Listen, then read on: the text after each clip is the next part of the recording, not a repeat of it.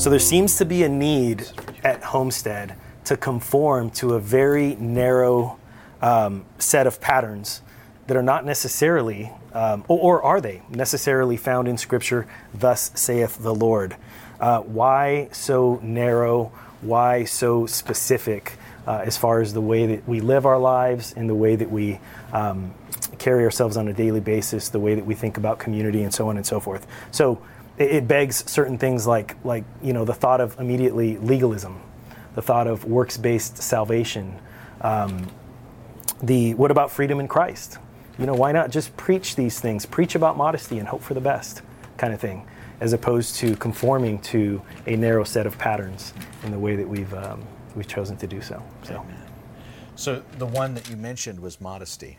Amen. Well, that's the one that I've heard the most. Okay. That tends to be the first one that comes out. Amen. Well, and it doesn't, so let me just sharpen that a little bit. It doesn't come out like, hey, why are you guys so modest? Right. It comes out, why do you dress that way? Right. So, Yes. just to... Amen. Well, I think that in the broadest sense, we see the community of Christ as a culture, not as individuals with a different heaven plan living in the culture of the world. We really see the community of Christ as a culture.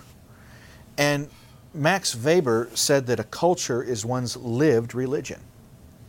And so we look at the fruit of a culture surrounding us, and we analyze the major changes and developments in that culture and the fruit of those changes. And we recognize broadly that this American culture is far less Christian than it used to be.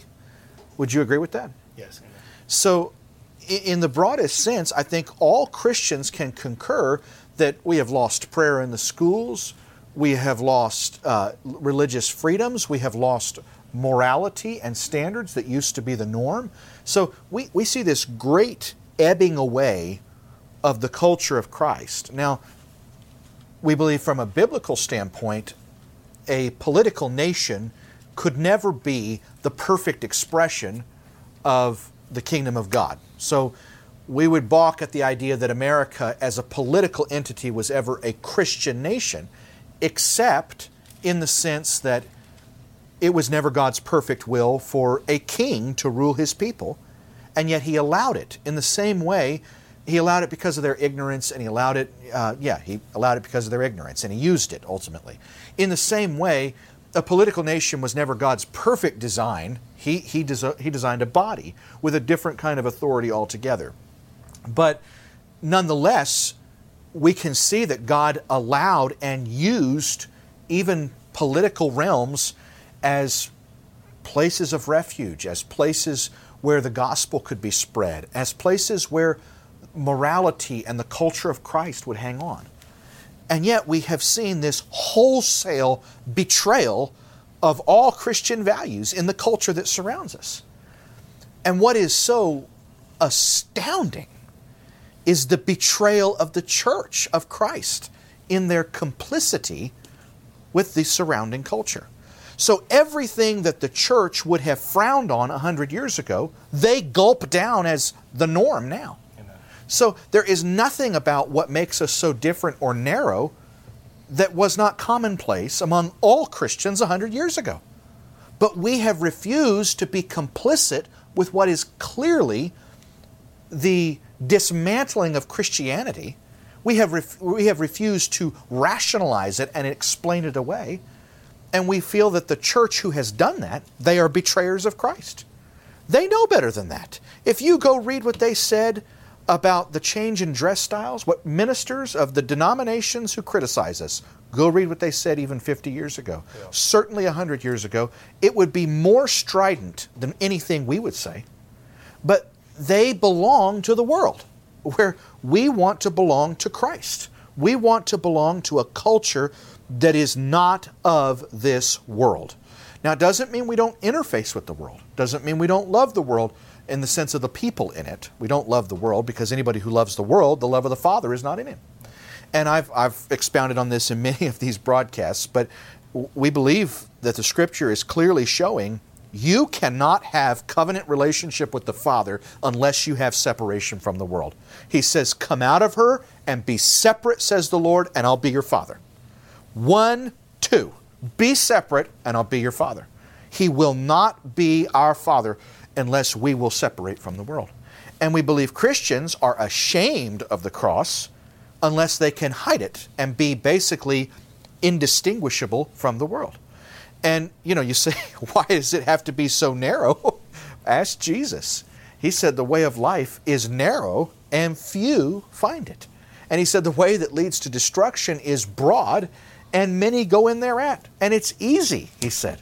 So if it's not narrow and it's not hard, few find it. Now, I resent this tired argument that we endlessly get, though I understand it. Is it not legalism? And I've expounded this a couple times, but there's more than one kind of legalism. But I would say that the broadest definition of legalism for me goes something like this. Legalism tells you the least that you have to do, and love tells you the most that you can do. So legalism is this minimal line. And I see legalism in my interaction with the government, because I do not pay taxes to the government because I love the government. I pay taxes to the government because I'm legally bound to. And I'm in fear of, breaking the law. I pay taxes also because the Lord tells me to. But I don't abide by the speed limit, let's put it that way, because I agree with it, although sometimes I might. I don't do it because I agree with it. I do it because I don't want to get a ticket. That's legalism. And when you approach God as a harsh master, then all you want to understand is what is the bare minimum. And then you do the bare minimum.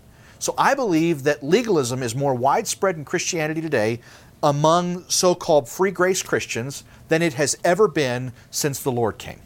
And I believe Christians want to know what is the least that I have to do in order to get God off my back. Why do I abide by the speed limit? To avoid an interaction with the cop. Why do people obey God? To avoid a relationship with God, to avoid an interaction with God. They say, what is the least I have to do in order to be saved? And the church is great at answering that. All you have to do is. You just think, honestly, how many times you have heard Christians describe salvation in that construct. All you have to do is. Now, that construct, let's try that out. Let's test drive that construct on a relationship of love. Okay? What if I looked at my spouse that way? What is the least I have to do in order to have my wife?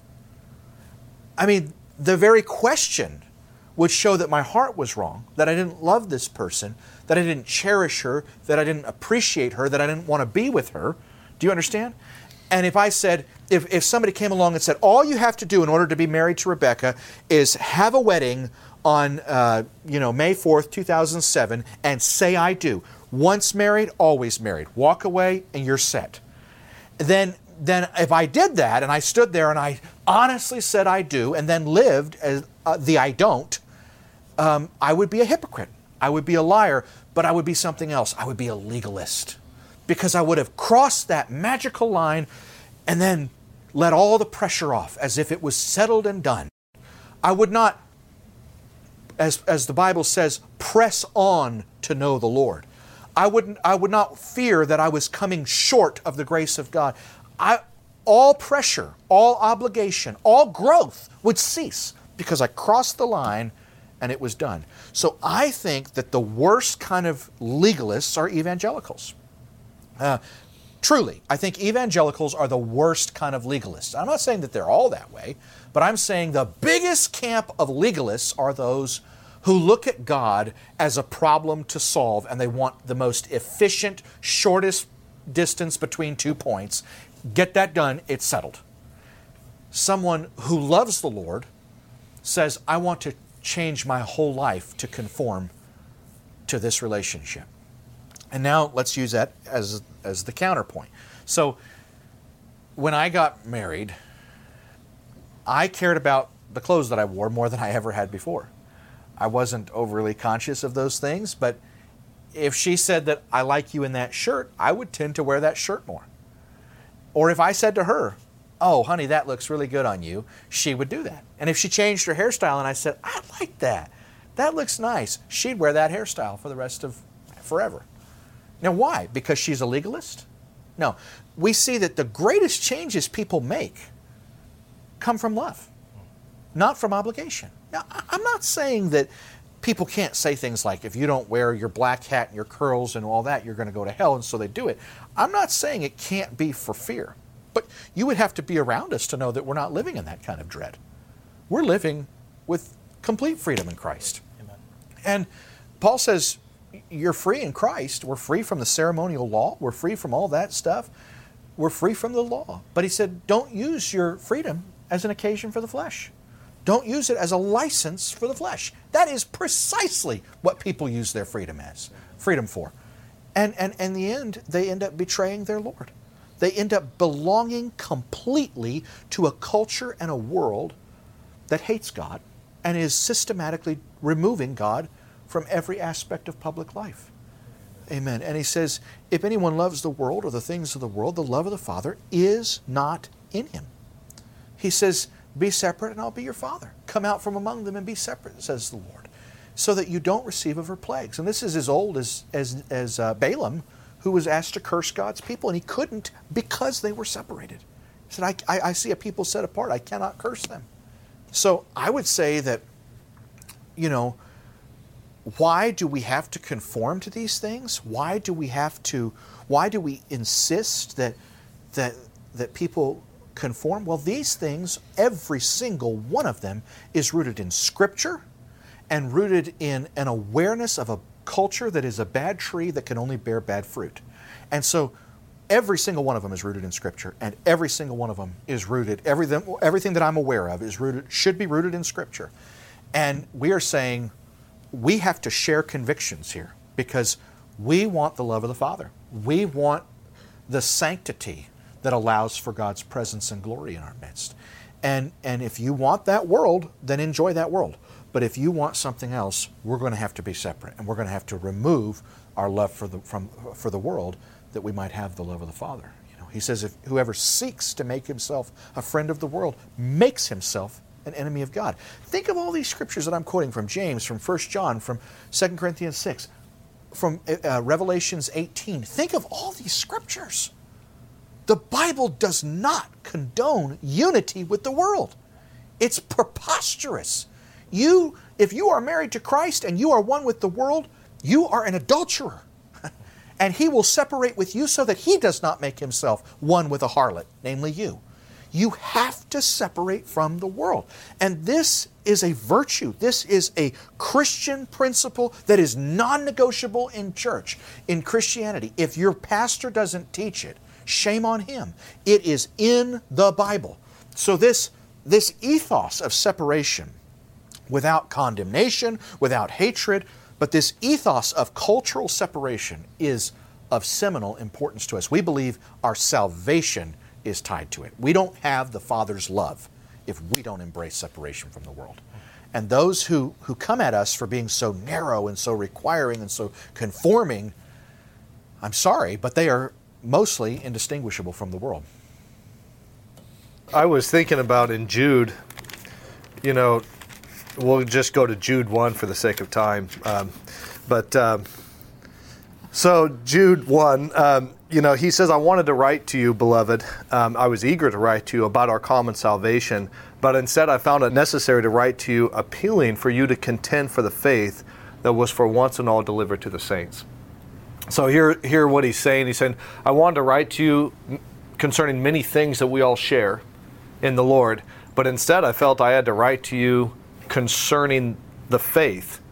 And this is how he says it. I found it necessary to write, appealing to you to contend for the faith that was for once and all delivered to the saints. He goes on, for certain people have crept in unnoticed who long ago were designated for this condemnation, ungodly people who pervert the grace of our God into sensuality and deny our only Master and Lord, Jesus Christ. Now, I'll just tell you, does anyone believe that what Jude is talking about is there's a bunch of people who have denied the Lord Jesus by their tongue? No. He's certainly not saying that, right? Titus 1:16, by their words they confess him, but by their deeds they deny him. That's right. So he's saying that they have denied the faith, but they have denied it because they are not, their life is not in accordance with what this gospel would furnish in their life. So let's just back up there for a minute.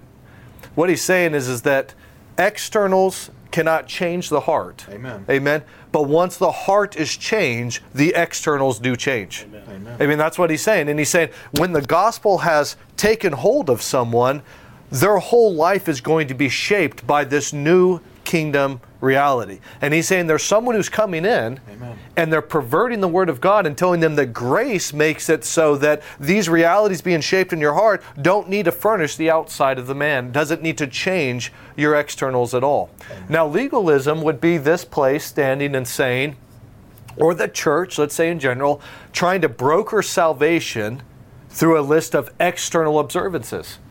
To say, here are a list of external things you can do, and if you do those things, then you are saved. Right. That's called brokering salvation through external observances. That would be legalism. Amen. That would be receive circumcision, and now you're a child of God. And yet, when Jesus faced them, he says, you're not sons of Abraham. Why? He says, because you're enslaved. And he says, enslaved? We've not been enslaved. And he says, don't you know to the one and who to the thing that one obeys, unto that he is enslaved. And he was speaking to them concerning sin. Amen. And so here, let's just fast forward a little bit. He says, if the law could have brought about righteousness, Amen. there would have been no need for grace. Amen. And he said, what the law could not do, weak as it was through the flesh, God did. Amen. And he says that legalism has the appearance of righteousness, but he said it's of no value against the flesh. So the reason the law and legalism is no good is because it's not lethal enough against the flesh. It doesn't actually solve the problem. Amen. So in Timothy chapter 2, Paul is writing to Timothy, and he's telling them, to the church of Ephesus, that Timothy needs to make sure that he continues to establish the patterns that he has put Amen. into the church. Amen. He says that there were forms or patterns that he clearly laid out as a father of that church, as one who laid the groundwork and the foundational work. And he says, Timothy, I want to make sure that you establish those patterns. Now listen to what he says when he goes to encourage me. He says, I desire that in every place, he's told him how to keep these standards, these patterns in place. He says, I desire that in every place the men should pray, lifting holy hands without anger or quarreling. Likewise also that women should adorn themselves with respectable apparel, with modesty and self-control, not with the braided hair and gold or pearls or costly attire, but with what is proper for women who profess godliness with good works. So let me ask you, if in the letter of Jude, the writer says there's going to come some who are going to pervert the grace of God and tell you that it gives you a license to do whatever it is that you want to do. Well, wouldn't the question to the churches today not be, why are women dressing according to the pattern that Paul laid out in Scripture, namely with respectable apparel, with modesty and self-control? Wouldn't the question be, what is the allowance that you guys feel that you have to dress the way that you dress? Because the Scripture clearly says that this is not the way that those who have been born again of God's Spirit Amen. should outwardly adorn themselves. Why is the Spirit of God not informing you that to dress in an immodest way is to violate the very gospel that you say saves you? Amen. And you say, well, how is dressing modestly consistent with the gospel? Well, couldn't you ask Paul the same thing when just a few chapters later in chapter 5, he says this? He says, if anyone does not provide for his relatives, and especially for members of his household, he has denied the faith and is worse than an unbeliever. Wouldn't you ask him to say, wait, Paul, you're saying that just by not providing for my household, that in doing that, I've actually denied the faith? I never said I didn't believe in Jesus. Right. I know, but your life says that he no longer possesses your heart. Amen. If he did, then the externals would be changing. Amen. Namely, you would feel the responsibility of care for those in your household. And he goes, but by not doing that, you're denying the faith. And worse than an unbeliever, which is unsaved. That's right. And in Titus, he goes on, this will be a little bit interesting for some. In chapter 2, he says, but as for you, teach what accords with sound doctrine. You go, finally, let's get into some doctrine. Older men are to be sober-minded, dignified, self-control, sound in faith, in love, and in steadfastness. Older women likewise are to be reverent in their behavior, not slanderers or slaves to too much wine. They're to teach what is good, and so train the young women to love their husbands and children, and to be self-controlled, pure, working at home, kind and submissive to their own husbands, that the word of God may not be reviled. He goes, Titus, lay out the patterns that I gave you for the church. Amen. And here is the sound doctrine that you need to lay out to them. Here we go. What is it? How we relate one with one another. How we're supposed to adorn ourselves. How we're supposed to behave. How we're supposed to be this light unto the nations. In fact, he closes that whole section saying that the grace of God did not appear so that everyone could do whatever they wanted. The grace of God appeared so we would renounce ungodliness and worldly passions, and we would live a self-controlled, upright, and godly life in this present age. And he goes on, he says, declare these things, exhort and rebuke Titus with all authority, and let no one disregard you. When's the last time you heard an evangelical church, a minister stand up and with all authority say, I want to bring you the sound doctrine of the gospel? Namely, we got to change the way we dress. We got to change the way we're treating one another. We got to change the way we honor and dishonor one another. And yet Paul says when the church needs to get back to its moorings, Amen, and find its identity again, it's because it's lost the patterns of how we express ourselves externally. Amen. So we would all agree externals can't change someone, but Amen, we would all agree that once changed inwardly, externally we're going to live completely differently. Amen. Amen. Amen. Amen. I'm just thinking of Romans 12. That's I forgot that passage. That's the passage I was thinking. He says, listen to the language in light of what Brother Zach is ministering. Amen. He says, I beseech you, therefore, brethren, by the mercies of God, that you present your bodies as living sacrifices, holy and acceptable to God. So, present yourselves holy and acceptable to God. Next words, and do not be conformed to the patterns of this world, but be legalists for Christ. No, he says, but be transformed. So the way you break conformity to Babylon is through inner transformation. Be transformed, and you won't conform to the patterns of this world. If you conform to the patterns of this world, you are not transformed. If you can clean the outside of the cup and the inside may be filthy, but if you clean the inside, the outside will be clean also. If you deal with the heart, if you deal with spiritual inner transformation, you will break conformity to the patterns of this world. And so I just want to bring it, since modesty seems to be the hot button here. You ask yourself, where in all of America you could have found one Christian who is accepted to dress the way Christians dress today, 100 years ago. And you ask yourself, did the Holy Spirit change that pattern? Because that's a pattern now. Amen. Or did the world change that pattern? Amen. And if you conform to that pattern of the world, ask yourself, is it because you are not transformed on the inside?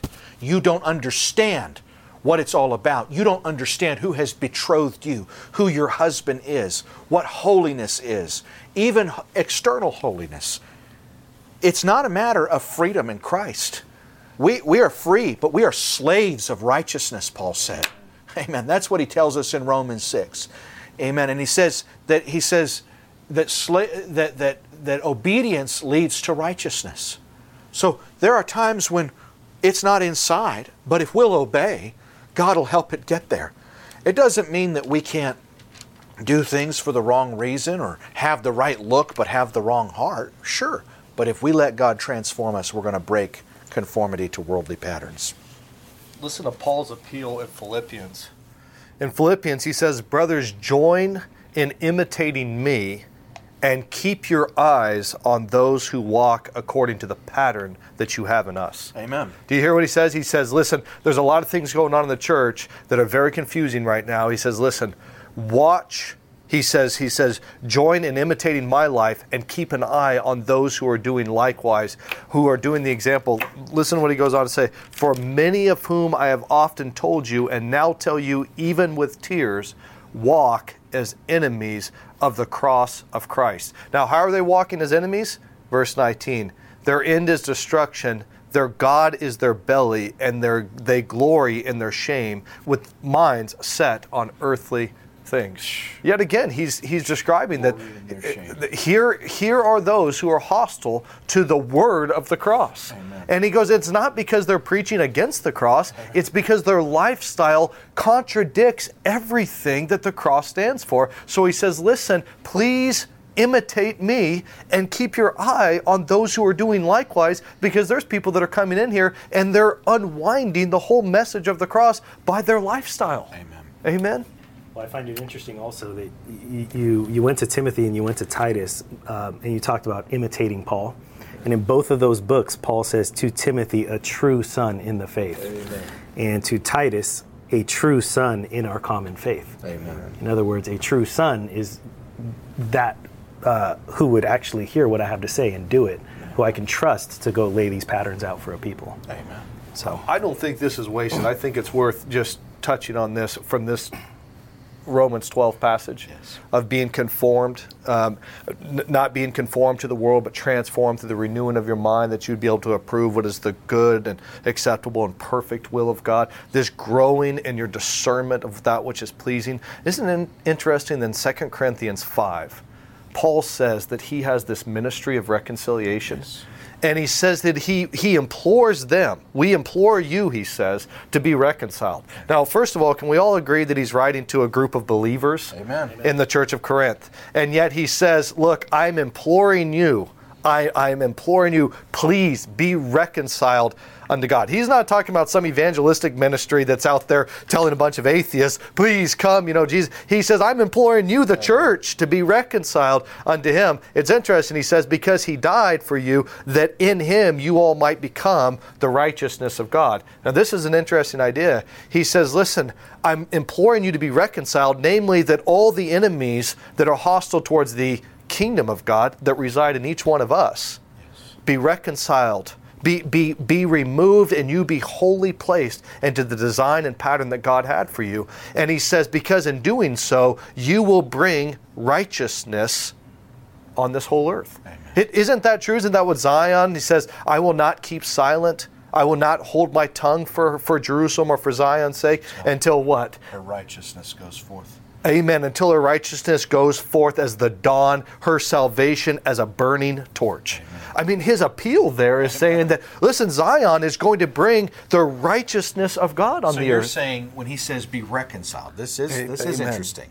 You're saying, when he says be reconciled to God, to believers, what he's saying is internally reconcile yourself by removing what is in opposition to the submission to Christ. Is that fair? It is, because the next chapter, Paul makes this appeal. You guys cannot be unequally yoked. Right. You guys are yoking yourselves with that which is unclean. Right. And in doing so, you cannot become the temple of God that God designed. Amen. So therefore, come out from the unclean, Amen. And then you will be his people, and he will be your God. And then he says, therefore, since we have this promise, chapter 7, he says, therefore, since we have this promise, let us remove every defilement of body and spirit and bring holiness, which is set apartness, into completion in the fear of God. Yes. He's saying, look, don't you see, if God's going to reconcile everything unto himself and bring righteousness on the earth through a people,